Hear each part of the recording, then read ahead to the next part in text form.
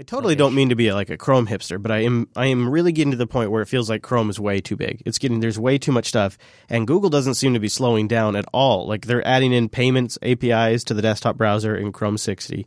They are making it. They're re-engineering the way that it handles your mouse cursor, and they're doing a lot of improvements. So I got to give them credit. Like it's making steady progress, but it's getting a little ridiculous as to the amount of things that Chrome can do. And the versioning is just getting out of control. It's like version 60 is the new beta. It's nuts. And not that Firefox is too much better. As we record, they just released version 54 this morning. But this is what's awesome about 54. And maybe, Wes, I know you were joking about switching back to Firefox, but this could be it here because they're bringing the multiple process system to other operating systems besides Windows. Hey, that's exciting. Yeah, so it's like I have been waiting for that. Me too. Me too, very much. So it's like I'm looking at Chrome right now and I'm going, there's some extensions like Template is just such an awesome extension for composing our show notes. It's so great. What does it do? Game changer. It's a game changer. I don't know about this. I'm not hip. It's an extension that lets me. So you see. So take this paragraph right here. Mm-hmm. You got a title that's probably like a header 5 maybe or header 4. It's probably a header 3 or 4.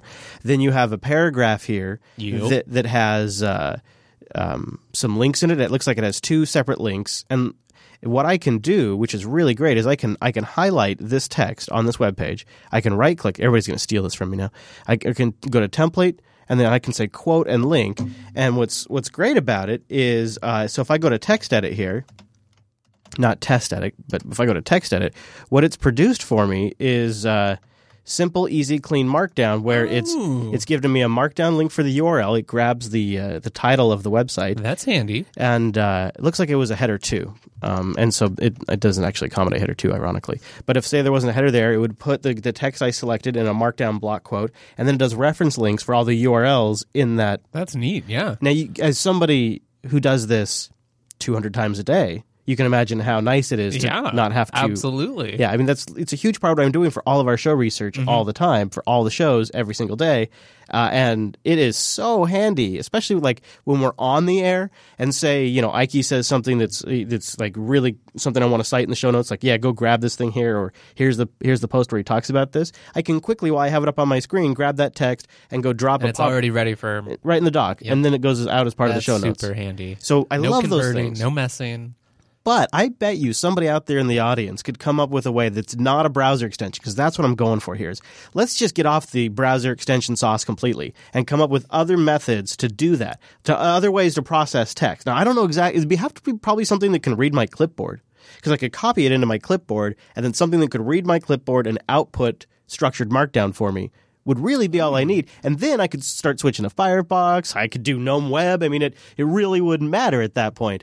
And I think that's the direction to go. And once I replace some of these things that I can only do in my browser with other tools that are just more operating system based, then I think I'm going to go back to Firefox, which would probably be a couple of releases down the road where this stuff's landing.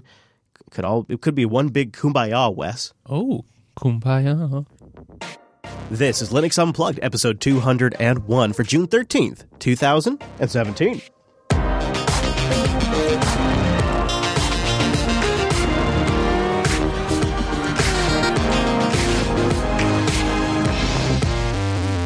Welcome to Linux Unplugged, your weekly talk show that has a show so good this week, we probably should have made it our 200th episode. My name is Chris. My name is Wes. You know what, Wes? Sometimes you roll the dice and you have a 200th episode where nothing happens, and then the next week, it's like, oh, damn, now that's the party. So I'm really excited because we've got some great follow-up stories of things we've talked about recently in the show just a couple of weeks ago. A project that I think doesn't get enough attention has a new release. Then we'll get into a couple of news stories that we haven't talked about, do a deep dive into Fedora's, or I guess Red Hat's cockpit, the security of it, some interesting choices they've made. We'll discuss the new Fedora 26 beta as well. And then the internet's friend, Ike, that's what I'm calling him now, everyone's favorite distro maker, joins us to discuss his big news and the resulting huge news for Solus users. And then I'm really happy to announce that something that was locked down to Windows users and proprietary systems will be opened up to all of us. And it was opened up in such a big way. And then I was so impressed by the project, I did a little deep diving and discovered There it is. Discovered the source of something magical. Maybe I'm overselling it a bit, but I can tell you it's better than a keyboard. If Apple can call a keyboard magical, I'm definitely calling... Can and does. Yeah, they can and do currently. Yeah. I'm calling this story magical, and that's more magic than their magic. So I think it holds up. A lot of good stuff to get into, a lot of fun stuff, and we have ourselves, as always, a traditional virtual lug. Time-appropriate greetings, Mumble Room. Time-appropriate greetings. Hello. Good day. Hello. Howdy. Hi. Hello, howdy. Yeah, we'll let them be the judge of if you're overselling this or not. Yeah, you think so? Mm-hmm. They were so quiet. They did so good. Like, I don't know if you heard, like, Not a peep. I paused right before I introduced them because I had to like double check the soundbar. I looked over and like, shit, I didn't mute them.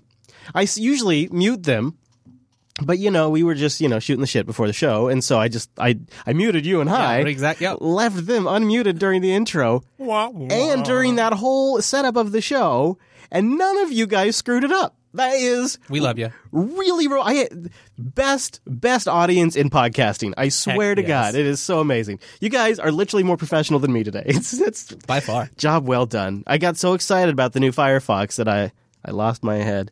So let's start with some follow-up. The big GNOME survey that Joey published on OMG Ubuntu. I didn't know when we were going to... I actually didn't know if we would hear the results.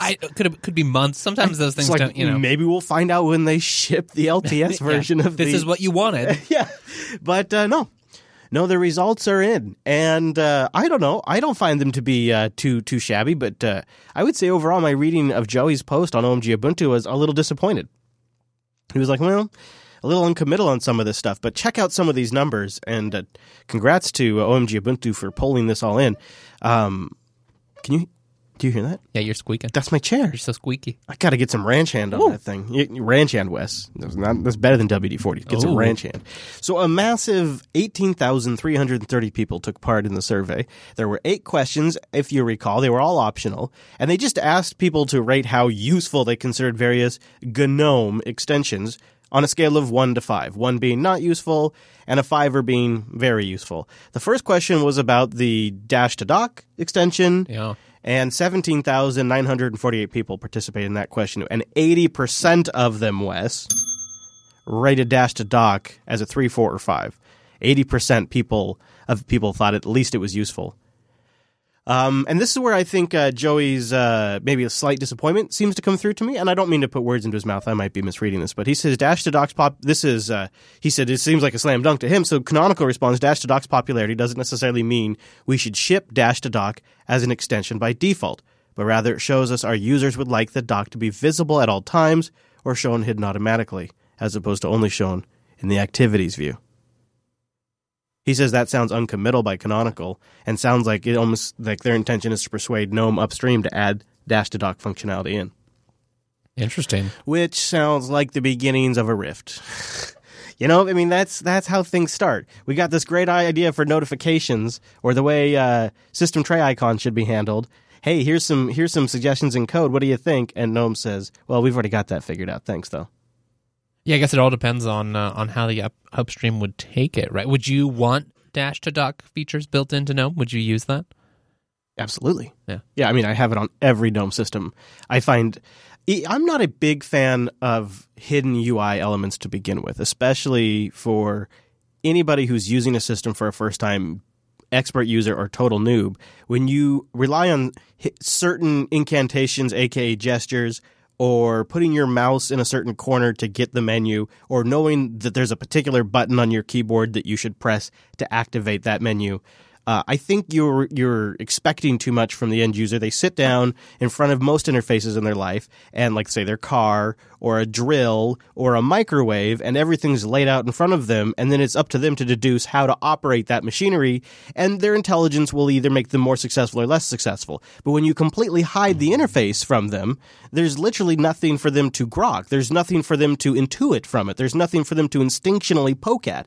And so they either have to know, well, on a lot of systems, if I flick up from the bottom, or I know that on Windows, if I press this key, it brings up the start menu, which most users don't know. I find it to be poor UI design. And so yes, to me, dash to dock is a must. Just like I also agree with 90% of the respondents who said that top icons is useful. 90% of the respondents say, yeah, we want top icons.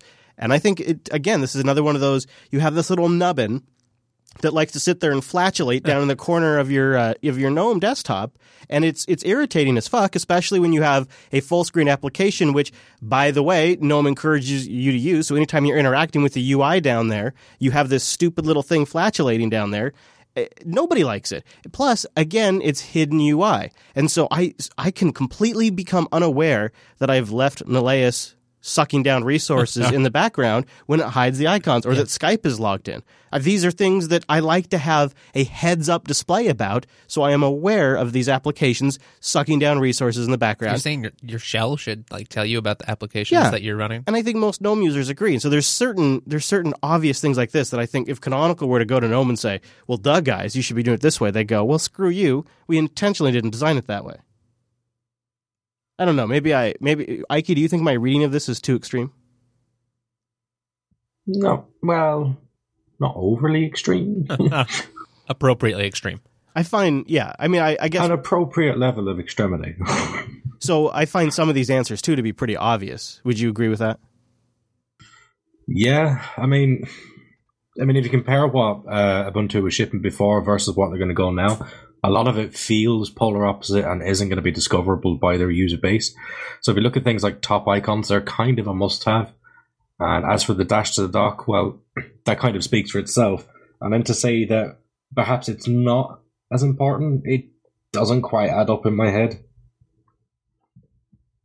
Maybe it's just me. Yeah, they. I can totally see them either implementing it on their own, or just shipping the extensions. I don't think Canonical has to play hardliner here, so they have sort of an advantage. Okay, if you guys want to do it upstream, we are happy to do that. But if you don't want to, we will package up these extensions, and we'll maintain them and make sure that we test them before we ship you package upgrades to GNOME. And yeah, I mean that'll be either our cross of to those bear. sound okay. Yeah. So practically to end users, I think they'll still get the functionality. It was the most divisive result. Can you guess what it was? Of course, you'd have to remember all of the different options, so it's not a fair question. But it's one that Joe and I just talked about in Linux Action News on Monday.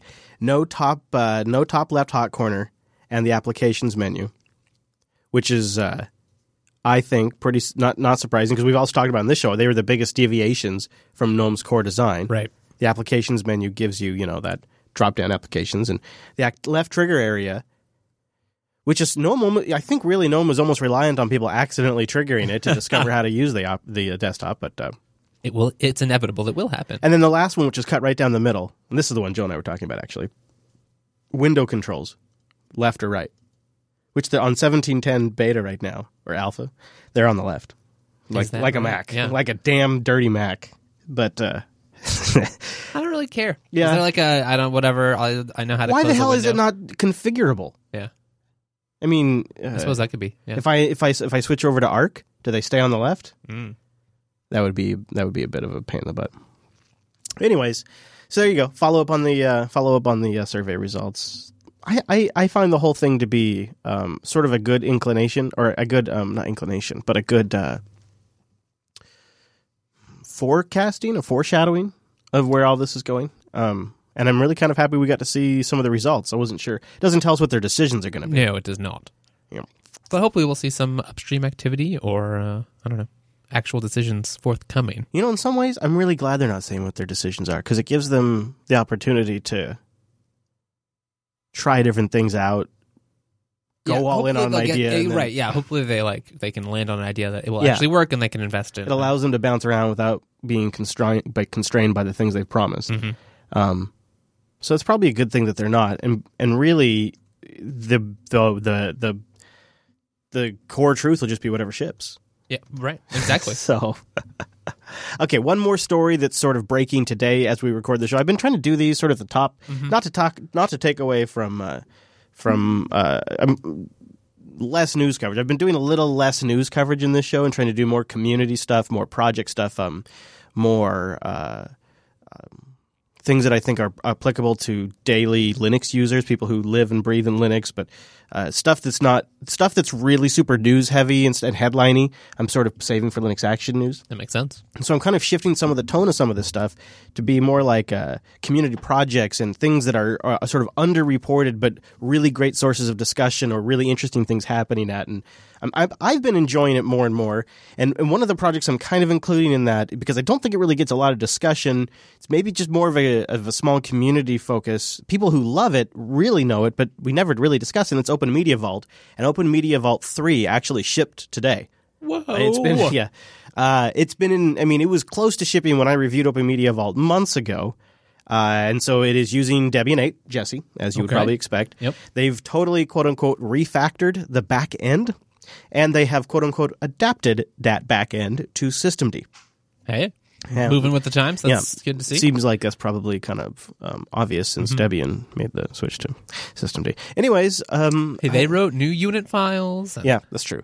Also added support for extended FAT, which will be nice for people hooking up external devices to import them into their Open Media Vault. LVM snapshots. Yeah, and improved. LVM snapshots is good, and improved USB and rotational storage device detection.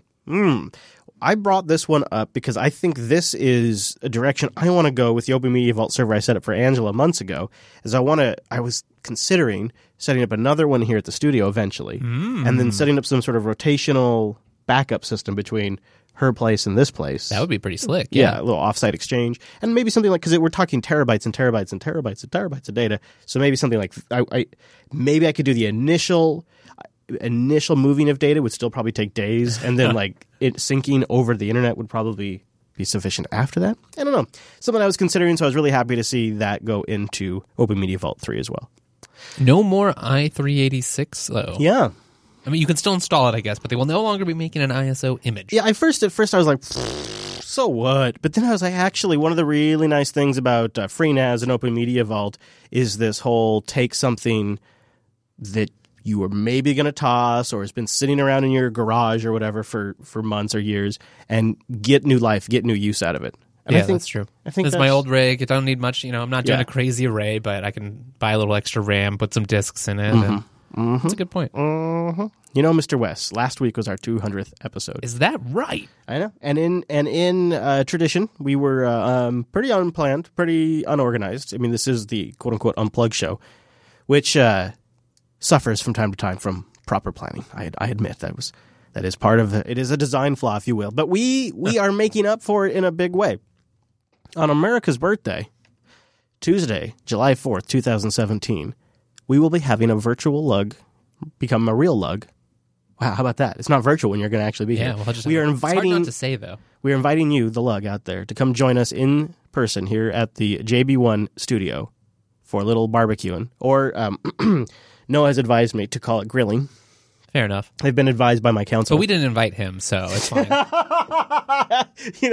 You should tell him he's not invited, because then he would show up. Ooh, so, yeah, all right. That's a little disinvite. Little Noah trick for you there. Tell him he can't do something and he'll do it. Sorry, Noah, you can't come. You just absolutely cannot come. I don't think you could pull it off. I don't think you have the means. It's not really your crowd. Yeah, and I just don't think you could make it happen. So there you go. Maybe now we'll see him. So that'll be streamed to some degree. I'm not exactly sure how the hell we're going to do that since we'll be outside, but people have it's already been committed, so I'm going to try to make that work. I wasn't conferred with on that decision, but I can try to make it happen. But be here. Dustin's going to also be here, sous vide. I might have another sous vide going. We don't know. Oh. There has been rumors of ribs as well. Wes, if you got any inclinations of something you'd like to make, you are welcome. Okay.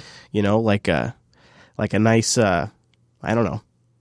Macaroni and cheese. No, I don't know. Fruit salad. I don't know. Oh, I could bring some Hawaiian mac salad. Yes. What? Oh, really? Heck yes, I can okay, do there that. You go. Absolutely. Shit, coming right up. Get down on that. We're going to celebrate 200 weeks, I think without interruption too, of the Unplugged program on July 4th, which is not too long before I hit the road and head off to Montana. So we'll talk a little bit about that in user air, but I will be gone shortly after that. I think I leave the weekend after that barbecue. So we have the barbecue on the 4th of July. Yeah. And then I leave on the 14th. So so I'll be back. I'll be here for one Unplugged after our barbecue one. And then I'll be on the road. If we survive.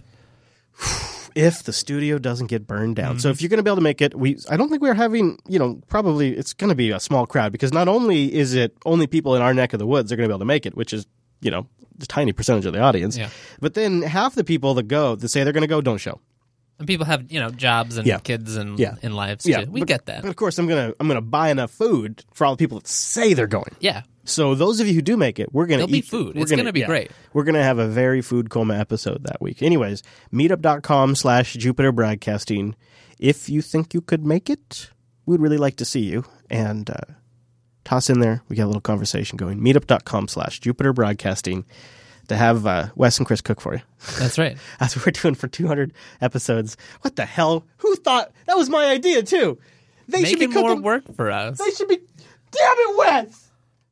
Take this down, Wes. For episode 300, the audience cooks for us, okay? Can you? Thank you. Make a memo. Note is of made. that. Yep. Yeah, thank you. Okay. Next time. I'm new to this. I'm still learning. Someday. Yeah. Linux.ting.com. Go there to support the show. And if you sign up, you'll get either, if you bring a device or if you got no device, you're going to get a great deal. You get $25 in either purchase power off a phone or $25 in service credit. Now you're like, Chris, it's $25? Yeah, I know it's $25 because $25 matters. Average Ting line, it's going to be $23 per month per phone. So you get $6 just for the line. I'm going to break this down for you right now. Ready, Wes? Ready? Like you never heard before. Let's hear it. $6 for the line, and then just whatever you use, that's what you pay for the minutes, the messages, and the megabytes. Oh, I got the chair squeak in there, too. Yeah. That was good. I hope that showed up on mic. Hold on, let me see. Hold on. Did I get it in there? Did I get it in there? See, the chair squeak's important. The chairs, because that tells you I'm a thrifty person, and so you can trust He's my not recommendation. spending money all over town. No, because I'm in a buying broadcast equipment for the studio. No, it literally impacts the broadcast. It infects the job. And I you know what? I'll tell you what. When I see a good deal, I'll get a chair. And when I saw a good deal, I win it, and I got Ting. Linux.ting.com. That's where you go to support the show and get the $25 credit. Now, I think you're probably going to have a device that works. Check their BYOD page to be sure. But they got a CDMA network and they got a GSM network. And so that's a lot of network. And that means it's going to work with a lot of phones. You have a great dashboard, nationwide coverage, no contracts, no early termination fee. You just pay for what you use. However much you talk, however much you text, and however much data you use, that's what you pay for. Like me, I'm all on the Telegram. A month or more since I've gotten a text message. What I tend to get is either an SMS alert about a system being down or a 2-factor thing on one of my services that I use. That's maybe like 3 or 4 text messages, It's maybe not one a bad. week. Yeah. There's no way I'd want to pay for more than that. There's just a waste of money. It's just a waste. I'm pissing in the wind. Is that the saying? Like throwing money into the wind? Mm-hmm. Yeah, well, I'd be like pissing on money and throwing it in the wind, which then it would just come back wet and no one smack wants me in the it. face. It's gross now. It's You've super ruined the gross. money. I don't care. Like, I just don't want it. It's just a waste of money. It was literally a waste of money. Linux.ting.com. Great devices, either from Ting directly or you can bring your own. And they have fantastic customer service, a great dashboard, and a blog that I follow. And this one, I'm going to put out there as probably the best retrospective I've read on Pokemon Go. Looking back at it, really what it was about was augmented reality becoming a thing. And I think long term, that's what we're going to take away. You don't really see people walking around playing. Rite of passage for AR there. Exactly. It's a really good write-up on it and on AR in general and the state of AR in the market and where it's going and the different vendors that are getting in on it, including Google and Apple and even Facebook in there and Samsung. It's just a great write-up. Start if you want to read that, but start by going to linux.ting.com. They got a picture of a dog with a Ting sticker too. Linux.ting.com. You go there, look around, and even if you're not ready to switch to Ting, I recommend their blog. It's a good resource for pretty much any enthusiast out there. Linux.ting.com. It's a shame our friends from Canonical couldn't join us this week because I'm about to talk about their favorite subject right now, and that would be Snap packages. Snap packages have finally gotten something that Flatpaks can do, and they essentially make the Snap packs smaller. So take Corebird, a Twitter client. It's about 2 megabytes. The Flatpak would be about 12 megabytes. And the Snap of Corebird, 112 megabytes. That's good, right? I mean, you get more software that way. Holy shit. Holy shit. And see, the thing is Flatpaks are able to take advantage of shared GNOME stuff, shared like stuff outside of just that Flatpak, like the GNOME platform runtime. So snaps are essentially getting functionality close to this now. That's my rough understanding. Like I said, I don't want to misrepresent what it is, but my understanding is that now if there is a GNOME platform snap, you could pull that in as part of Corebird. So I think you would still be pulling that stuff down if you don't have it originally. Right, but it's then would be shared across different apps that all use GNOME. Yeah. Ike, do you have a better understanding of any of this than I do? I'm assuming you must. Yeah, I mean, they're basically doing the same sort of thing at the moment as Flatpak is doing. That's basically what it comes down to, bundling up the shared library. So you've got this shared, dare I say, dependency to deduplicate the dependencies between the apps. So while the app may appear smaller, you still have that initial cost of that runtime. But once you've installed one app between loads of them. Right. Yeah. And at the moment, I believe it's limited to GNOME only. I'm not really sure how scalable this is going to result in being, though. Because while the GNOME is a very specific platform, if you start getting things that have these custom patch libraries, now it's not going to work there. As soon as things are bundled in their own libraries, you just can't deduplicate them. So time will tell. I mean, it's an early start, but it's a good start. Time will tell if people don't end up just bundling their own GTK stuff, so that way it works and is stuck to the versions they expect and has the right theming and functionality. That option's there now. I mean, some may use the shared stuff, and some people may find it's just more practical to just bundle it all themselves. I don't know. Speaking of Flatpaks, though, there is a bit of a fundraiser for infrastructure for FlatHub, which I think FlatHub is a necessary thing for if we're going to have if Flatpaks are going to be sustainable. I think like you don't want to get them from GitHub and then compile them yourself, Chris, or some GNOME developer's blog where he just updates it every few months with new links. No, that's not been working for me very well. And what I like that what Robert's doing here, Robert McQueen, is he also is intentionally trying to make this outside of GNOME. So this is more than GNOME. This is a bigger deal. So the GNOME Foundation agreed to support FlatHub by offering support for legal advisors and whatnot. So we sat down with them to figure out the best way to get the initial ball rolling in all of this. And GNOME has also offered their sysadmin to help with some of the setup and monitoring. But his intention is to keep FlatHub infrastructure independent from GNOME so they can make their own app decisions about making it easier to install proprietary apps, collecting donations for app authors, etc. So he wants to build up an infrastructure, and he's trying to raise, I think, £100. No, I'm sorry, 800, and he's already raised as of this post 532. Oh, that's great. But it looks like it's a paypal.me/ramcq. If you want to donate, paypal.me/ramcq. I think if you're perhaps, I don't know if this is a thing that exists in our audience, but if you're an end user who's an advocate of Flatpaks, this seems like a pretty good thing to get behind, the FlatHub. And I applaud Robert's decision to try to keep it a separate thing. I think that's a really good idea. Yeah, I think so too. It's obviously it's a very useful GNOME tool. But speaking of GNOME and Red Hat, and well, why not mention Fedora? Fedora 26 beta is out today as we record. I lied. There was one more breaking story today. And you trickster. I was going to come on here and give you my first takes. So I downloaded it, I installed it, and you converted. No, I mean it's Fedora. It's great. I mean it's fine. It's fine. It's fine. It's just a revving of Fedora. It's like GNOME 3.24. A quiet march. Yeah, it's exactly it. So I checked out Fedora Workstation, and it's got a new background, which is the one I have up on the screen right now, and that was what I took away from it. It's because if you're already on GNOME Current, there's nothing different. So when you install Fedora 26, it's just GNOME 3.24, and it's great. It's fine. It looks like a good solid release. I installed it with no issues. The performance was fine, but I don't have anything else to report.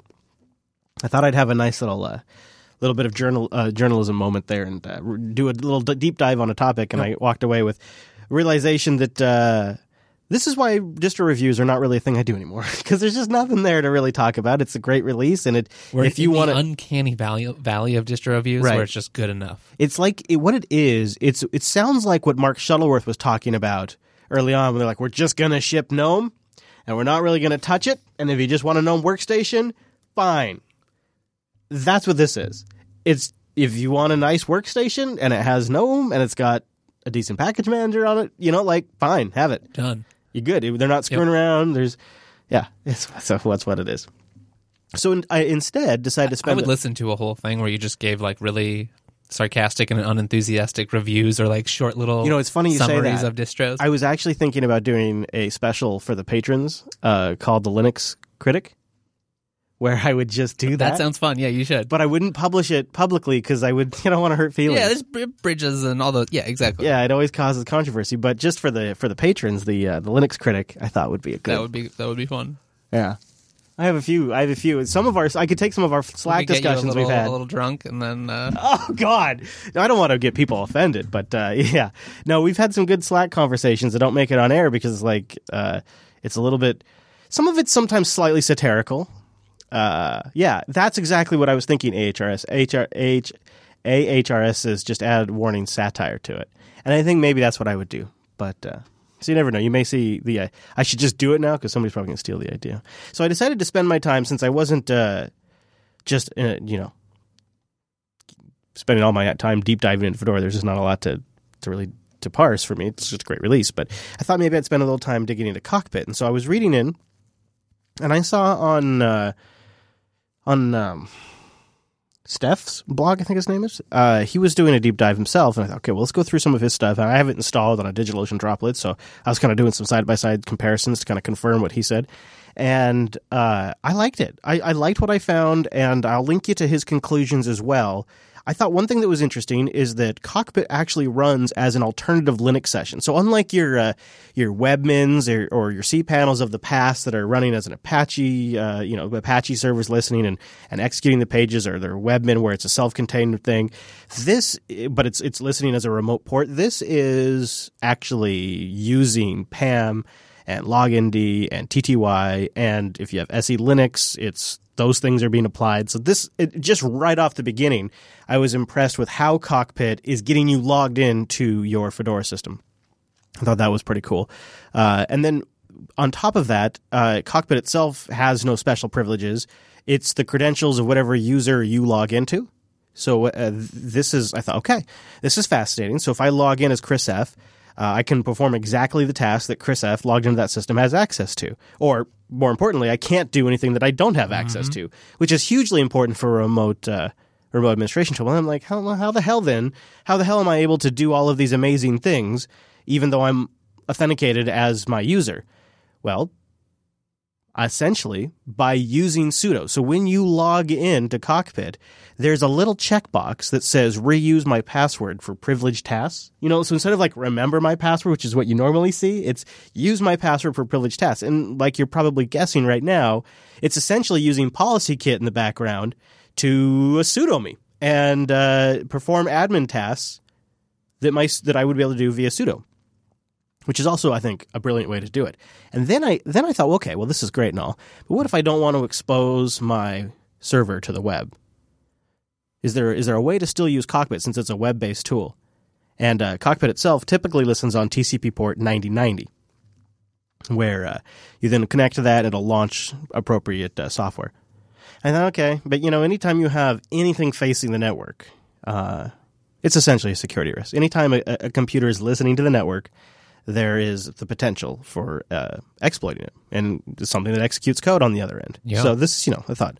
So what I learned is, and I kind of learned this the backwards way, is that if you install Fedora Atomic or Fedora Cloud, like my DigitalOcean instance, it installs Cockpit by default, but it installs it in a mode where Cockpit is configured for you to connect to it over SSH.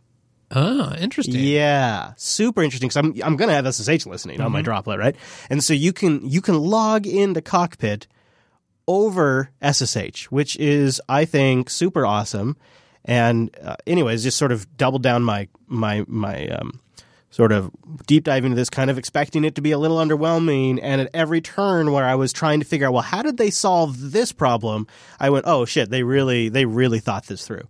And what's great about it is it's something you can deploy yourself. You can put Fedora Atomic, or maybe they call it Fedora Cloud, I can't remember, you can put it on a DigitalOcean droplet, and you can manage containers this way.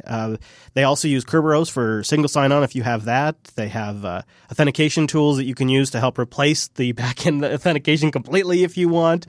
It's well thought out, and it's layered, which kind of matches the Linux system in general, where it uses user permissions and policy kit, and it becomes an alternative Linux session itself. So it's bound by SE Linux, and I just it's not Webmin. It's not Webmin of years past that I had come across. It is a legitimate tool to manage a server that's really been well thought out, and I was impressed by the security architecture of it. So if you want to be impressed by Fedora on a server, which I know is a kind of an oxymoron for a lot of you, but it's interesting. The Cockpit it's such a great way to manage a Fedora server. Yeah, I know. I mean, it makes me want to know other things. Maybe there's a way to do it. I haven't really investigated because it does seem very approachable. Especially people who aren't the UI. Maybe they sysadmin some of the time, but they know the changes they need to make. But I don't remember which flag that is. Yeah, or if this is another one that I was picturing while I was going through this, was like, gosh, you know what I would use the hell out of this for is back in the day, I would set up test systems for developers, and then they would have to ping me to do things like restart a service or restart the box, and then I would have to stop whatever I was in the middle of, SSH in, and not a big deal, but if I could have given them a login to Cockpit where they could see all of their containers and they could go in there and turn them off and turn them on, and essentially to them it would just be applications, that would have been so nice, man. So I could see Cockpit. I could have seen some uses for it back in the day. Now I just was like, well, okay, if I got this running on Fedora, well, let's put SAB-NZB in here. Boom, container of SAB-NZB. I'm like, oh shit, that was really easy. All right, let's try a Mumble container. Boom. Oh man, that was crazy easy. Like, this is great. And then you get performance charts and metrics and information right there in Cockpit.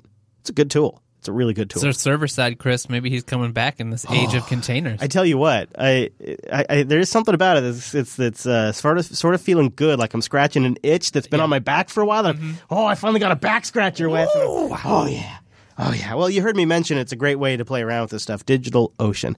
Go over to DigitalOcean.com and use our promo code DOUnplugged. That's one word. You apply it to an account after you create it. I know that's tricky, but the reason for that is because it's like a $10 credit they apply. Well, it's exactly what it is. So they're applying it. They need an account to apply it to. And once you have $10, you can get surprisingly far with DigitalOcean. First of all, they got a $5 a month droplet, 512 megs of RAM, a 20 gigabyte SSD, one CPU, a terabyte of transfer. They have all SSD storage for all of the rigs, but it starts at $5 a month. Then it goes up from there into just phenomenally huge systems, hundreds of gigs of RAM, tons of CPU cores, whatever you need. And one of the things that's super nice is the flexibility with the storage. You can attach block storage, itty bitty, like I think like a gigabyte is the smallest number. I don't think I've ever attached one that small, but you can go up to 16 terabytes, which is what matters to me, and it addresses on your system as a block storage device. It's brilliant. I love it. And it makes expanding storage on a DigitalOcean droplet dead simple, which means once you get into something, you get going, you're like, geez, I can't believe how much headroom I have on the system. I spun up a $5 a month droplet, and I thought I could only do one thing. Now here I am doing 3 different things on it and using up my storage. You attach block storage, easy. No problem. And the other thing I want to mention about it, it's a great way to play with complex file systems because you can format them. You could do ZFS. You could do Btrfs. It's a great way to learn, too. Something else they've recently rolled out. They have a great infrastructure. They're always making improvements to it and integrating it in with their dashboard is cloud firewalls. 40 gigabit E connections into the hypervisors. Data centers in New York, San Francisco, Singapore, Amsterdam, London, Toronto, Germany. They probably are going to build one on the moon one day. But what I really love is they're building in cloud firewalls at the network level. You'll have a central location to define access rules, apply them to all of your droplets, and then DigitalOcean enforces those rules at the network layer so the traffic never even hits your droplet. You don't even waste a millisecond of CPU time trying to process those packets. They do it for you at the network level, all through that super sweet dashboard. And then they have an API that makes it all smooth as butter. DigitalOcean.com. Use our promo code DOUnplugged. A big thank you to DigitalOcean for sponsoring the Unplugged program. DigitalOcean.com. DOUnplugged. Thanks, DigitalOcean. Now, Wes, I'm wondering if you heard the big news this week. There is a reason why Ike's joining us. It's not, other than I'm sure he just loves to catch up with his buddies, Chris and Wes. But no, it's because Solus is going to have some big growth coming down. Or they they haven't already, which is funny.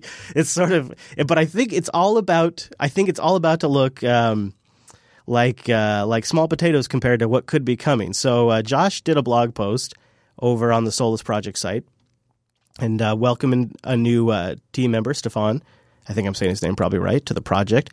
And then a little bit down in the post drops the big bomb that I think is going to have huge ramifications for Solus, and announced that Ike is going to become a full-time Solus developer in about 4 weeks. Hey, yo! So I heard a little bit on Late Night Linux last night about it. And of course, see there they don't want to gush about Solus too much, but here I'm all about that. And so let's dig into this, Ike. I mean, like, first of all, congratulations, and it must have been kind of a hard choice. You've got I imagine, a pretty good gig at Intel.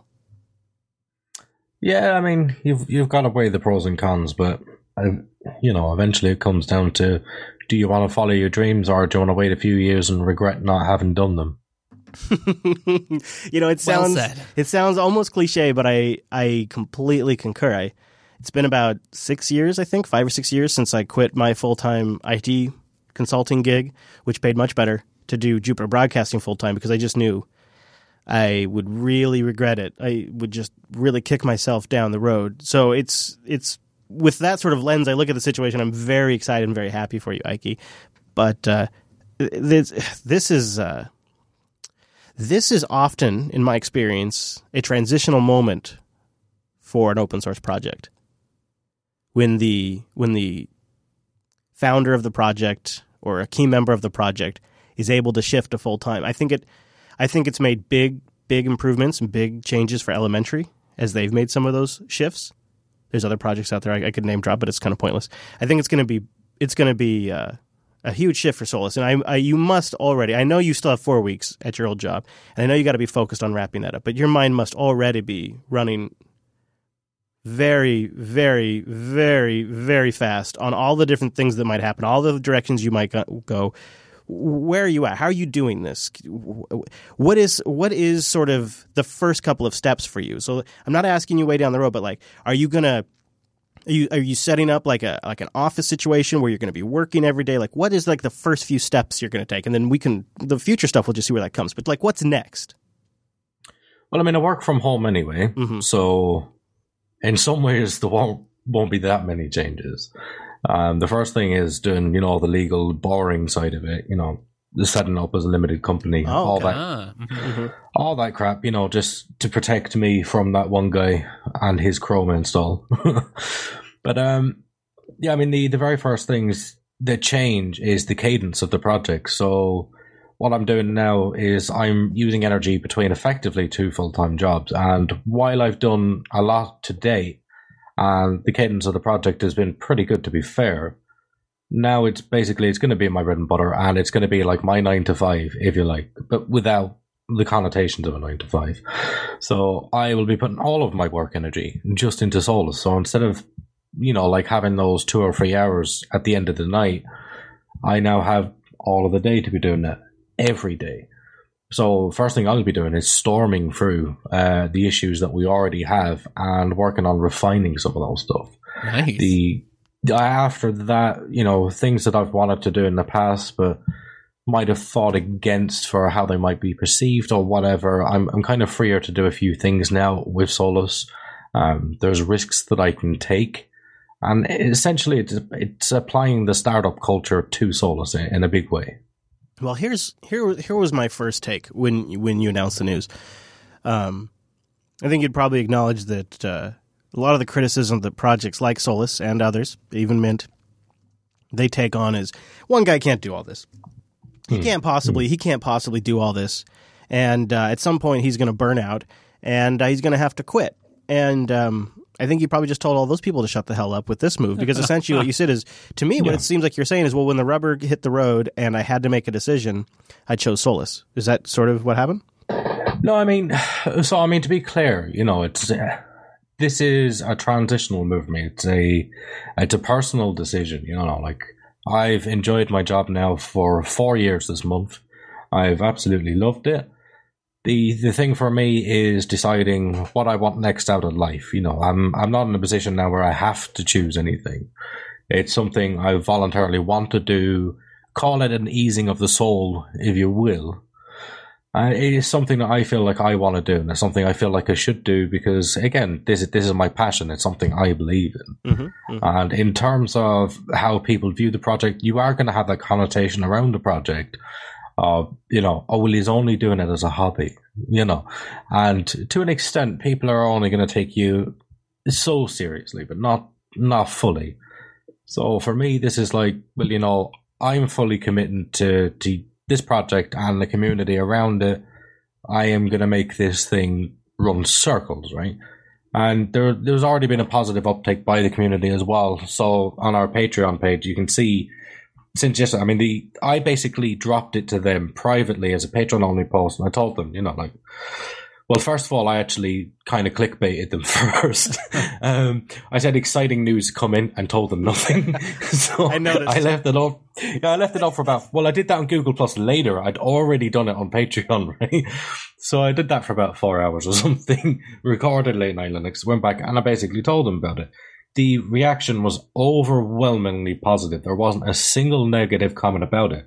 And then the beautiful thing that I saw was people was like, well, you know what, you're committing to it, so we're going to up our commitment as well. Yeah. And since then, the Patreon has jumped up like about $250 suggested because people have taken it upon themselves. It's like, well, if you're all in, we're all in. And that, like for me, the last few days have been very emotional, to be honest with you. Yeah. Just having people believing that you can do it. That's got to feel good. Life change. Yeah. I mean, it validates a lot of things as well. But when people have faith in you, take everything else aside, take finance aside and take the methods way you're doing things.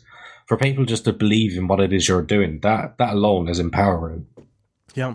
And it also means that in a very real way, your success personally and the ability to feed yourself is now tied to the success of the project, which, not that you weren't 100% committed, but I think it just removes any doubt in observers' minds. And that's probably why you're seeing an uptick there. Because, I kid you not, Ike, after you made the announcement, I myself was like, well, I better make sure I'm on their Patreon. And I went there and go, oh, good, I already was. But I was like, oh, yeah, okay. I just, even though I'd been seeing your posts on Patreon, like my first response is, well, I got to go double check that I'm, because that was how I felt immediately. It's like, this is going to be a way for you to be able to keep doing this, I would imagine. So I should just say right now, patreon.com/Solus.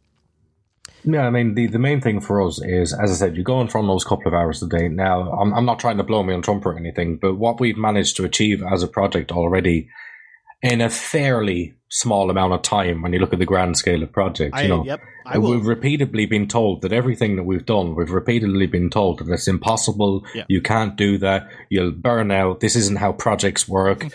What do you mean is independent? Who are you based on? We've already done the impossible. We've basically bootstrapped this project, and now it's at a point.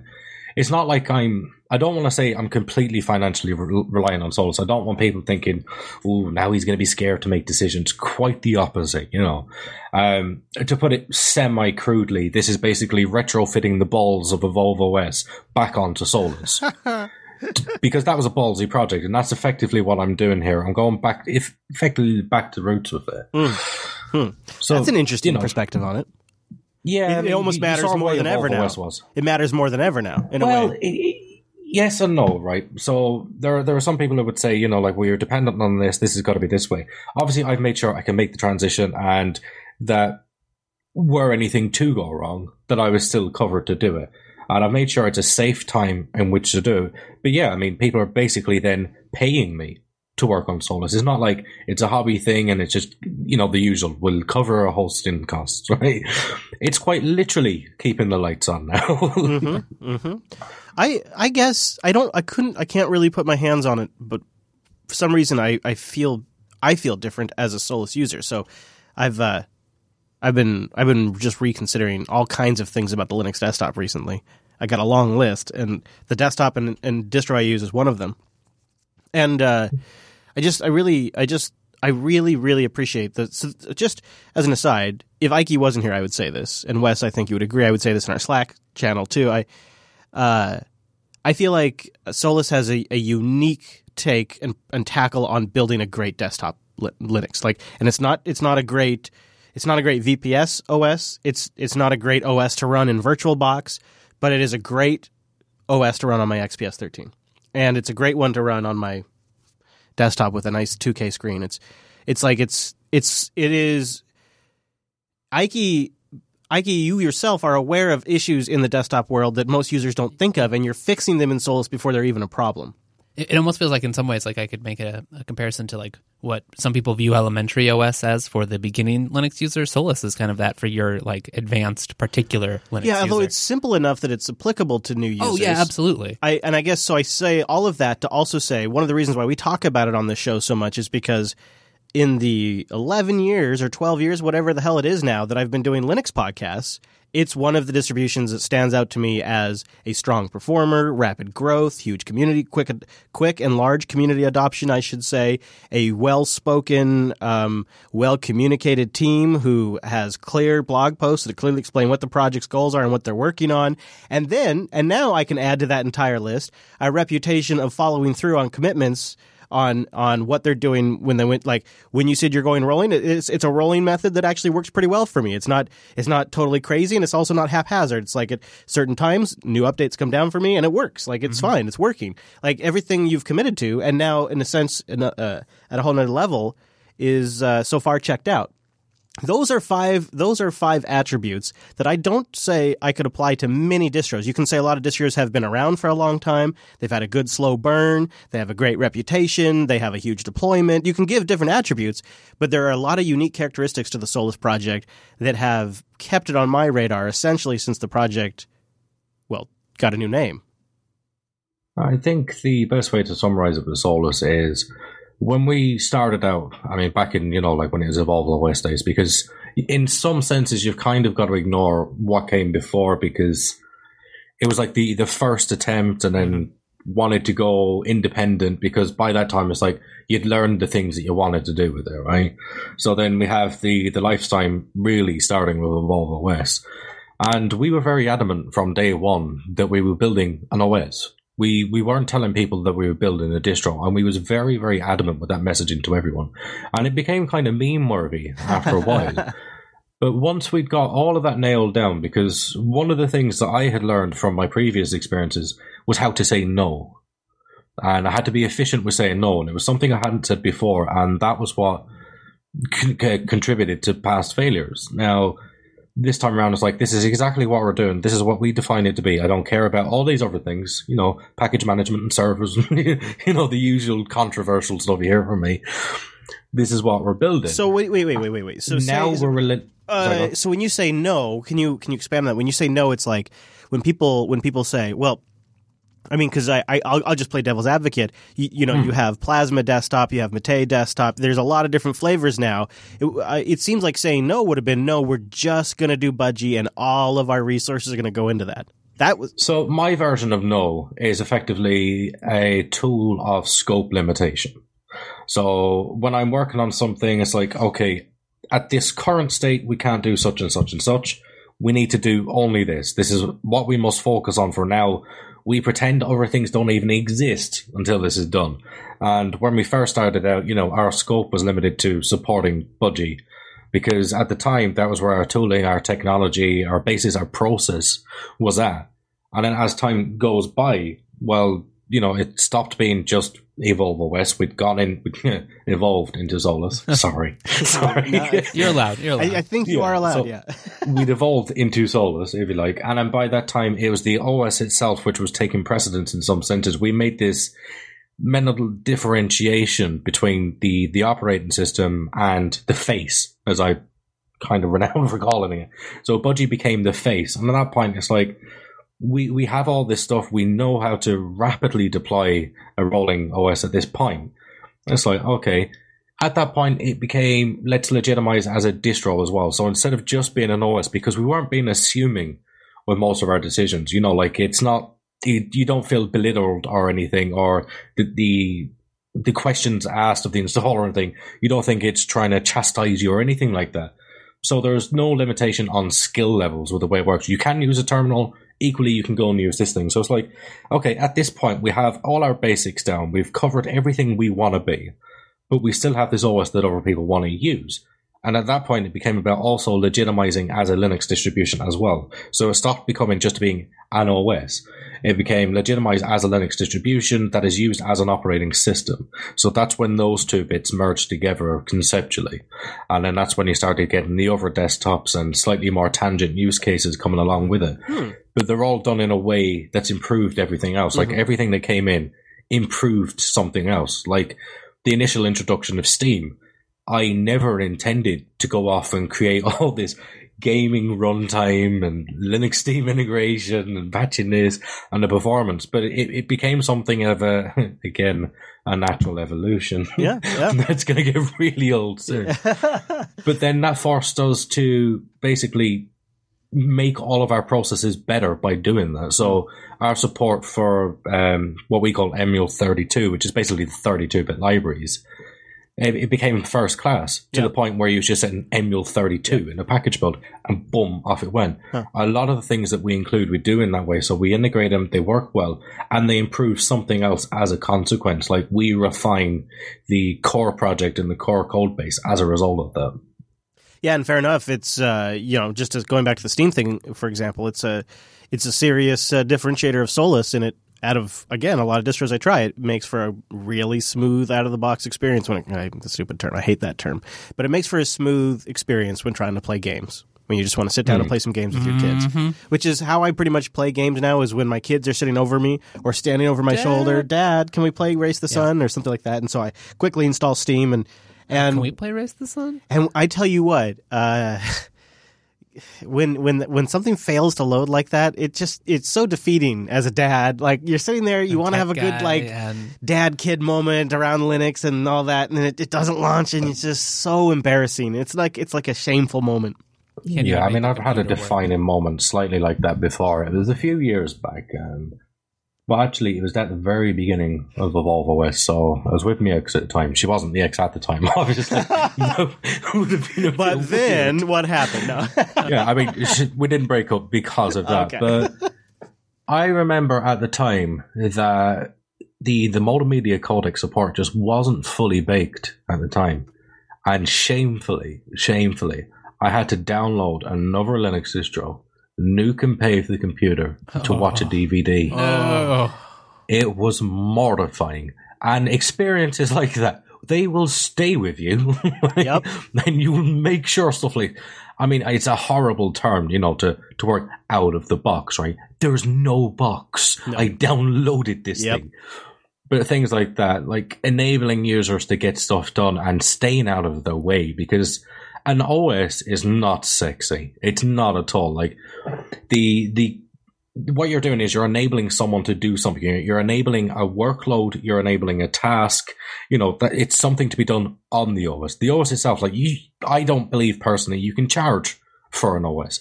Supporting the project and what it enables around it, yes. But charging for the OS, no. Even Windows, they're not going to be charging for it, right? Because you're enabling charges you're enabling people to do stuff on top of that. Yeah, it's like, how do they get their applications? That becomes very important. What something that didn't used to be as important in Solus history, notoriously became very important. How do you get those applications to them? How do you keep them safe when they're doing their daily stuff, when they're accessing the internet? You want to make sure that they're up to date, and more importantly, that they're informed as well, that they are being updated, that updates are available, that this is a good process. So you're slowly educating them with good practices over time.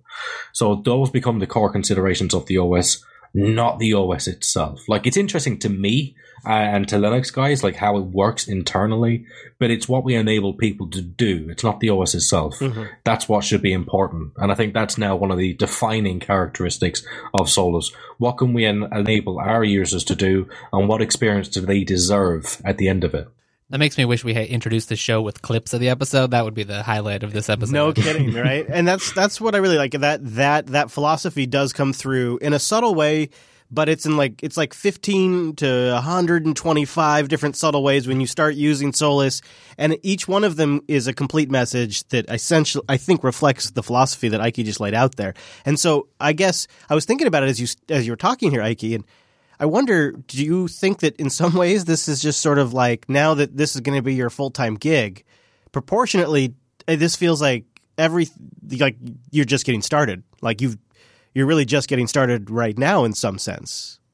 Yeah, I mean, what I've been lucky enough to been able to have done what I've done effectively as part-time, right? That's basically what I've done. I've done it in part-time, and I've had colleagues, I've had my teammates, I've had a community, which is now at a point where we've got so many patches coming in, I'm going to have to start having more gatekeepers to get the patches in on time, right?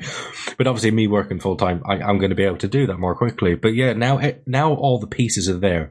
I've got the deck of cards. Now I just need to build the house, right? That's a bad example. Did you not do that on House purpose? of Cards. They're really, they're really structurally sound cards. It's fine. Yeah. Don't look too deep. Yeah. They're like weighted. super glue, right?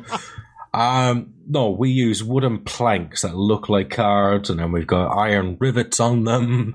But yeah, I mean, I'm now just getting started out. There's so much I want to do, and I'm excited by it as well, because it's 4 weeks from now, but also it's like, it's 4 weeks away. Yeah. It's a whole 4 weeks. Yeah. But once that comes, I mean, again, it's back to that word, cadence. What we're going to be able to do is probably should terrify over projects. Yeah.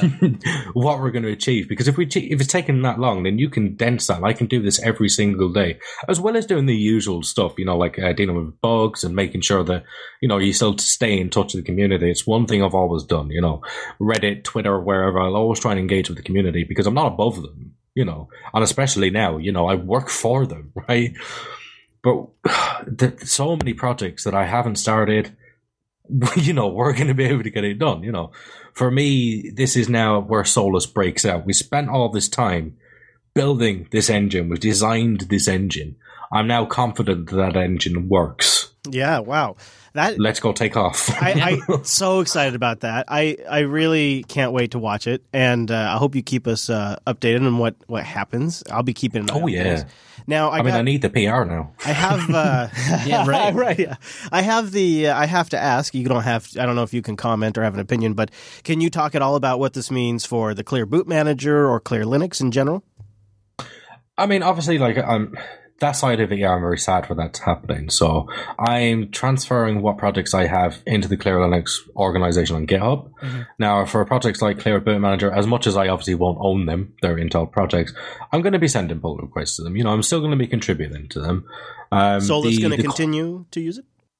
Yeah, no, definitely. Neat. I want to be clear here. I mean, there's no animosity or anything like this involved here, There's a lot of sadness at work because, I've been there 4 years. It's almost like a family at this point. Mm-hmm. I've been very honored to work with some incredibly talented people. And I'm not just saying that, the usual BS you hear, some gangster great. Was shot, but he was great. He was lovely. It's not that, right? The stuff. But I've really enjoyed myself. And for me, it took me from a hobbyist open source contributor 4 years ago to an engineer, someone who can rationalize the design process and give real solutions, not give solutions where problems aren't present, but consider the problem that's already there. And for me, it's changed me a lot. So for the projects, because there was a bit of a special relationship, really, if you look at it between Clear Linux and Solus, as much as I am the common denominator there, there's a lot of shared philosophy in certain senses in the way that a distribution should be built and, focusing on the task at hand. And I'm not going to sacrifice that. Again, it's open source projects, and you see that as an example. I mean, I'm not here shilling, but too often you'll hear people complaining about a so-called corporate-backed project not doing open source things right. Well, this is an example with Clear Linux of it being done right, because there is that collaboration, and there is that crossover. There is that sharing of patches and, the slightly aligned philosophies. So that stuff will still continue. Basically the patches and the PRs that I send, they'll just come from a different email address. I'm still quite happy to use that technology. I'm proud of it. I was involved in it for a long time. Yeah. And it's interesting too, because it really, I think it's a point well made that it helped you sort of become an engineer in a sense that allowed you to build something in a way that I think a lot of hobbyists maybe don't build it. And it also made me realize in some senses, this is really Solus is really, it's of course it's an evolution, but it's really your third go too, because you've got Evolve OS, Clear Linux, Solus. So it's not like it's like the first time you've tried this either, which explains probably why it's fairly well put together. Right, yeah. You've learned a lot, obviously. Yeah. I mean, by this time, it started off in the old days, contributing to Linux Mint. I'm very thankful for the times I had there as well, Yeah. I know people might think there's animosity there. There isn't really, Yeah. I think the guys nowadays, they're servicing their community. And to me, that's important for any distribution to be servicing their community. So started off humble beginnings all the way back there. We had Linux Mint Debian Edition. Then eventually I went my own way with Solus OS. I was contributing to Peppermint back there. I was in talks with the Crunchbank guys. They was using some of my stuff back then. Mm-hmm. You go all through the history. I mean, to give you an idea, my Freenode IRC account is over 7.5 years old, and that's the second account I've had. That's a good nerd brag. I like that. Right. That's a proper nerd brag. Yeah. Right? And then you had Solus OS 2. Eventually, then we had this break, this 6 or 7 months or so away from it all. That was actually after I had started with Intel, funnily enough, that Solus OS itself was, and I hate to use the term, but put down. Things took a bad turn during those days because I had come to the point then where I realized the stuff that I want to achieve as a Linux distribution. I think we all know now the only way I can achieve what I need to do is an independent distribution. And I tried it with the upstream. And, over multiple revisions, it's like V1, V2, V3 of the spec. We finally got to a point where Evolve OS is nailed it. We got the right people in the community coming forward and that community building around it. So I would like to say I'm a fairly experienced distro engineer by this point. Fair enough. I think so. And I think it shows. And I think it's a good investment if you're a Linux desktop user. I think you should go to patreon.com/Solus. He's got 301 as we record. I think we should bump that up a little bit. And if you've already got a Jupiter Signal Patreon or Unfilter, you got all the details you need. Just go over to patreon.com/Solus and become a contributor. I'm in myself, and even if you're not, don't use it every day, I think it's just really good for the Linux ecosystem. This is the kind of sustainable OS development that we need. That's one of the reasons why I'm also a patron of the Bcache FS developer. Mm-hmm. I don't use Bcache FS, but I think it's really important for desktop Linux, and so I'm also a patron of Bcache FS, which is another one I recommend. And by the way, if you become a patron, patreon.com/Solus, you get access to 27 Patreon-only posts. Now, some of them are going to be old, but the reason why I mention that is it shows you that Ike and folks are clearly engaging with their patron community. So the perks are actually worth it. You get, as a Solus patron, you sometimes can get access to ISOs a little early, or you just get an idea of what's coming down, like information about the new App Center. It's nice. It's nice as a user of the distribution to have access to this kind of stuff, and they actually give you value.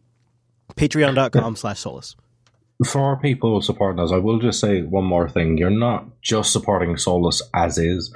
You're supporting our efforts and other projects as well. So, I mean, Brisk Menu, not quite, because, our beloved Wimpy is actually supporting Brisk Menu. But we've got projects that, there's upstream contributions to GNOME, to Mate. There's software that we have that's used everywhere else. You've got the Budgie desktop as well that supports. The Mate Slate notification theme, Linux driver management, which is becoming quite sexy to Arch derivatives, so they'll end up using that as well. Nice. So there's a whole slew of that stuff around there. And if you are our patrons, obviously you're supporting us and enabling us to do this.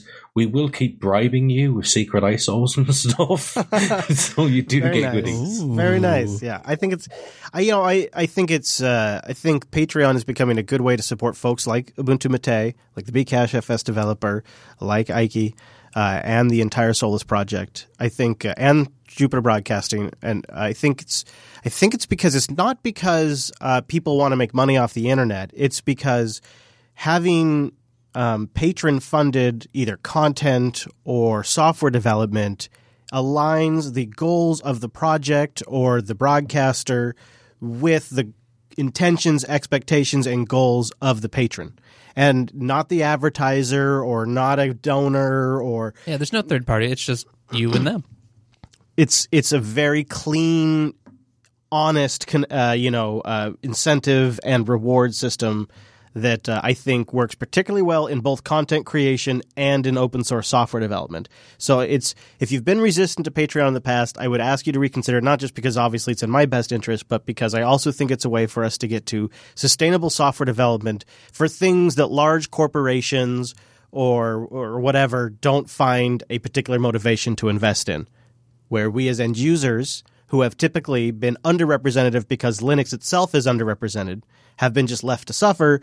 We now have a way to directly vote with our wallet that is completely unrelated to market share or strategic goals of Google or Apple or Microsoft, and is directly connected to what we want to see happen on the Linux desktop or in Linux content creation, etc. And I think that is one of the biggest things that we're not really discussing because it sounds over self-serving if I talk about it too much. But now that I can plug Ike's Patreon, I have an excuse to say that. Patreon.com/Solus. Great work, Ike. Very excited for you as somebody who also, quit a very great job to do this passion project. I think it serves the soul, and when you end up doing what you love, you invest more in it than you work harder than you ever have, which almost seems like an impossible statement for me to say to you right now because you've worked so hard already, but I can tell you'll work harder than you ever have, and it'll be more rewarding than it ever has. So I'm very excited for you. Yeah, we're excited to see what comes of it. Thank you for joining us, too. Congrats. It's just I feel like it's a birthday or like a baby's been born or something. Day. Okay, so I also want to talk about a very exciting project that is bringing something that's been locked down to Windows users or proprietary device users, and now it's available to all of us. And it's much further along than I expected and much easier to get started with. But, You're talking about Windows Defender, right? We can run that on Linux now. Thank you. Yes, that is actually a story. You do know that. I do know that. He does know that because it was one of the stories we discussed covering in this show. So he knows. And I just when I saw that is such a clickbait. When I saw that, Wes, I was like, that's brilliant clickbait. I mean, the old IT admin in you want those firewalls. You couldn't find a great one on Linux. Do you know what the funny nuanced story thing about that guy that got all that working? Do you know what the funny thing is? He's a Google employee. Yeah, that's right. Did you know that? You did? All right. So let's talk about your mind for a second. Let's go a little Ben Folds. Let's talk about your mind. LinuxAcademy.com/unplugged. Go there to support the show and sign up for a free 7-day trial. Linux Academy is like a classroom in the sky, like an academy, like some sort of academy, but in the sky that you connect to telepathically. How about that? Is that Cloud Academy? Wait, hold on. I'm getting a note here. No, that is not correct. That is not how I should. It is a platform, and it does teach you about Linux and all the things around Linux that you would want for your. But it is not actually an academy in the sky. I think I was thinking of Iron Man. Anyways, LinuxAcademy.com/unplugged. You go there, you support the show, you get a 7-day free trial, and you can see really how it works. Get a little taste of the hands-on labs, or the learning pass, the practice exams, which I want to talk about more here in a second, or the video courses, self-paced, in-depth video courses on every Linux, cloud, and DevOps topic. They have a vibrant community stacked full of Jupiter Broadcasting members that are there to help you learn and enrich their experience. And they do that through parts of the Linux Academy experience that are actually forkable by the community. And if you're busy, and I understand, especially as a father of 3 and a small business owner, you can be very busy. It's hard to fit this stuff in. That's why I really appreciate the Linux Academy course scheduler. You can pick a course, and then there'll be a time frame that you can work with. You set that up. It'll help you keep with that. It'll set goals for you along the way so it can be flexible. And if you ever get stuck and need help instructor mentoring, a real human being is available. And if you're on the go, if you've got some downtime on community transit, or if you're a passenger in a carpool, check out their iOS and Android apps to study on the go. They have cloud servers they spin up when you need them, USSH in. They have nuggets, which are their cute way of saying if you just got a little bit of time, or you just want to do like a single topic, maybe you've got 2 hours and you want to do it like it's 5 minutes to 2 hours. Like you got some time, a little bit of time, single topic, deep dive, and then you got study guides you can download and take with you. LinuxAcademy.com/unplugged. Also, the blog's got a what to expect when you're testing for the Red Hat exams. They have a whole rundown of what practice exams you should take, how to prepare yourself beforehand, all of it. It's nice because I know that's popular in the audience, and this is a good way to get ready. And you don't even have to really subscribe to Linux Academy to read the blog. Yeah, you'll get a taste of it right there. LinuxAcademy.com/unplugged. And a big thank you to Linux Academy for sponsoring this here podcast. LinuxAcademy.com/unplugged, a platform for learning more about Linux by Linux enthusiasts. So Moonlight, it's not like a like a project to run Mono on Linux. It's not. That's what I was hoping for. Were you, Wes? Yeah. Yeah, lots of demand for that these days. Remember Mono, everybody? What a big deal that was. So Moonlight is an open source NVIDIA game stream client. Now stick with me. Because I actually think this is a huge deal. Because it takes the NVIDIA GeForce streaming crap that you could only the game stream that you could like stream to a couple of tablets and the NVIDIA Shield TV, which rocks. And you would mention that. Yeah, and like I think a Windows client. It was like it was something that Steam kind of worked on, but some people say this is nicer, and it was something that Linux users just couldn't get access to. And it kind of bugs me because I've thought about, my kids have asked because people at school tell them about these games, so my kids have been like, Dad, we want Windows. I'm like, not happening. Not happening. And so the first time they asked, I was like, okay, we won't talk about that. The second time they asked, okay, he doesn't know what he's talking about, we won't talk about it. The third time they asked, I thought, nope, we're not going to talk about that. And then the fourth time they've asked, I've thought, well, what if I did game streaming? So I've been sniffing around, and I found Moonlight, and I like the way it smells. So Moonlight allows you to stream your collection of games from a game stream compatible PC, read Windows, I'll tell you more about that here in a second, to any supported device remotely. It's perfect for gameplay even on the go. You can stream to Android tablets. You can stream to Macs. You can stream to Linux boxes, of course. No way. Low latency, 60 frames per second. Yes, really. Controller support. iOS, Android. You can even have a Raspberry Pi as the end streaming client. Is that right? You can turn a Raspberry Pi, I'm going to say it again, into the end streaming client. So I can just throw my Xbox throw it away. Right in the put garbage. It in the garbage, Wes. Yeah. Just put it in the garbage. I got this pie. Put it in the garbage. Put it in the garbage here at the studio, Wes, would you? Just put it in the garbage. Yeah. Because the reason for this is it's really just using video streaming and a client that it expresses back and forth the different input controls, and it shows up, and there's a little piece of software that looks for the game controller and stuff, and it communicates it back to the streaming PC, and then it sends everything over an H.264 stream, basically. Okay, yeah. A GPU accelerated H.2. So that's part of the magic is the GPU on the NVIDIA. You have to have a system with an NVIDIA GPU, and I have the requirements in the show notes. And it has to be running Windows. So my vision was something that has a 600 plus NVIDIA GTX card, which is probably anything still running anymore. I mean, I'm sure that's wrong, but one would hope. Anybody that's remotely interested in playing games is probably check. And AMD's GPUs are not supported because this is an NVIDIA thing. Wah. So you have to have a 720p or higher display connected to the PC.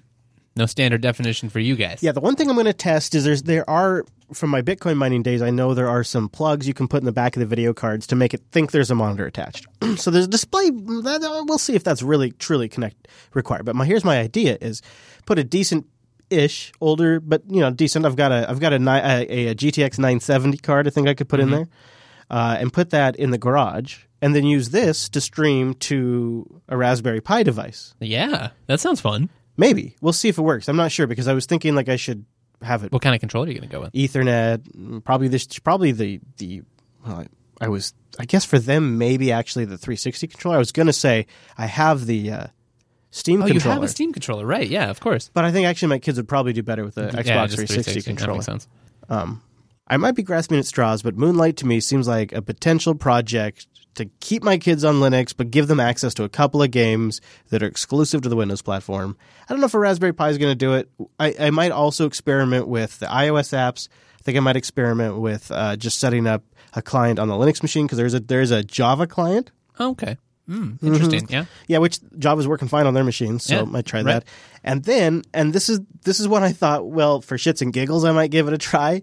There's also a Chrome extension to act as a client to the stream, to Moonlight streaming. That'd be convenient. It would be actually kind of great in a way. Like any system you have this on, you could theoretically connect to your Moonlight server and start gaming if you forwarded the ports on your firewall. Or your kid's got a Chromebook. You don't really want them using your nice work machine, but they can use Wes.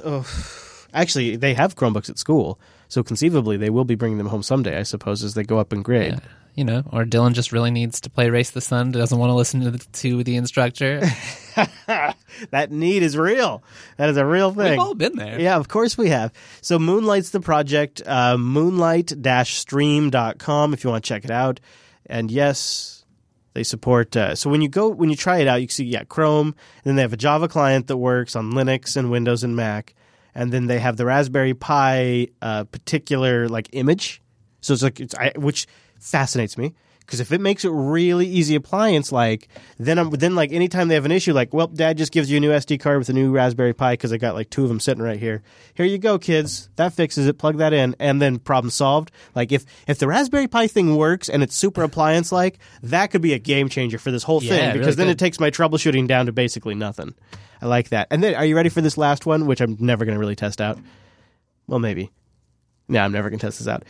They have a unofficial port to the Samsung Gear VR. Oh, cool. I guess. Maybe. I don't know. I'd have to have Wimpy's opinion. I wonder. I'll be interested to see about the about that monitor thing, because it makes me think. I wonder, could you go run this on some cloud GPU box, and then I don't have my nice machine on me, but I really I'm sure the latency would be terrible, but it might be worth trying. Yeah, to me, it does. It's funny you say that, because it did make me think, well, what if I could project the entire desktop this way? And I don't know, I'd want the Windows desktop, but if you could use this, I guess it's reliant on the GPU feature. So it's driver dependent, but it'd be such a great way to maybe, instead of use Wine, to have a Windows application like AutoCAD or something like that on Linux. Yeah. Or Photoshop. Or Premiere. Yeah, that's an interesting idea. Of course, you wouldn't have local file system access because it's on the remote system. You could have a mounted remote file system. You'd have to have or a NAS that both systems are connected to. That might be legit. Man, so anyways, it's an open source. Okay. I'm saying that a lot. I apologize. If you take a shot, we should create a game and then put it in the comments. Every time I say anyways, you have to take a shot. The thing that I was geez, this thing seems really far along. How much does it cost? Yeah, well, yeah. I mean, what the hell? How can something like this be this far along? How the hell did they get this to work? It's created by Case Western Reserve University as a project at the MHAX Hackathon. And then it was taken from that at another hackathon in 2014, and now it's a project that is ongoing. Wow. That's neat. I thought so, That's too. That's a worthy project. That's great. I thought that was, it seemed really complete. And I'm how the hell can this be such a thing? It's up on GitHub. It's open source. It's nice to have it on the open, because the Steam streaming stuff, it was always all right, well, they kind of just put it out there, but there hasn't been much happening with it. And then on the NVIDIA side of stuff, it's for me, geez, if I could take a little PC with a 970 in it that has this capability and put it in the garage, and it's just they never touch it, and it just it launches these games for them. Yeah, that'd be awesome. That's super great, but I was never going to do it if I had to have it if I had to have them using an NVIDIA Shield or a specific device that supports NVIDIA Game Stream. I was a lot less useful. That was never going to happen. But now that it can be anything from a Raspberry Pi to their Linux laptop, done. Moonlight-stream.com if you want to check it out, and if you've played around with it too, let me know at ChrisLAS. I would be really curious to know about how that's gone for you. So just a reminder, meetup.com/Jupiter Broadcasting if you want to come to our episode 200 meetup. I think it's going to be a lot of fun. I don't know how much, we'll try to stream some of it. I'll put a camera out the window or something. So if you can't make it in person, which would be 99.9% of you. We'll try to make it. Something will happen at jblive.tv. Maybe I'll just have Wes run around inside the studio. Maybe I'll just do that. That could be. You could chase me with the drone. That'd be pretty good. Wes. That actually, I wonder if we could figure out a way to live stream from the drone so we can make sure that goes out on the live stream. That would be amazing. All right. Well, if you want a little more of Wes Payne, check out this week's User Error. I think it was episode 12. Or go grab yourself any recent episode of the TechSnap program. Maybe subscribe to that and get Wes every single week.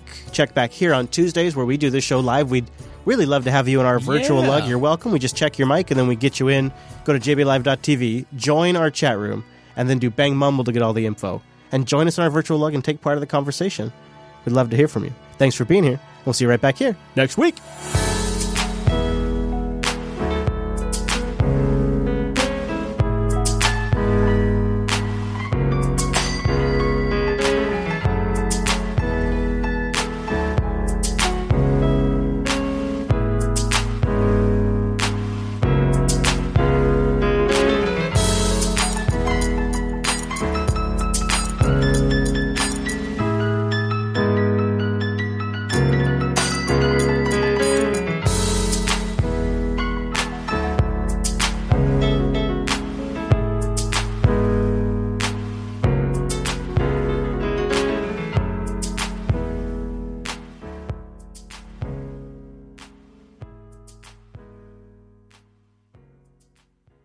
Ba-da-ba-da-ba-da. All right, jbtitles.com.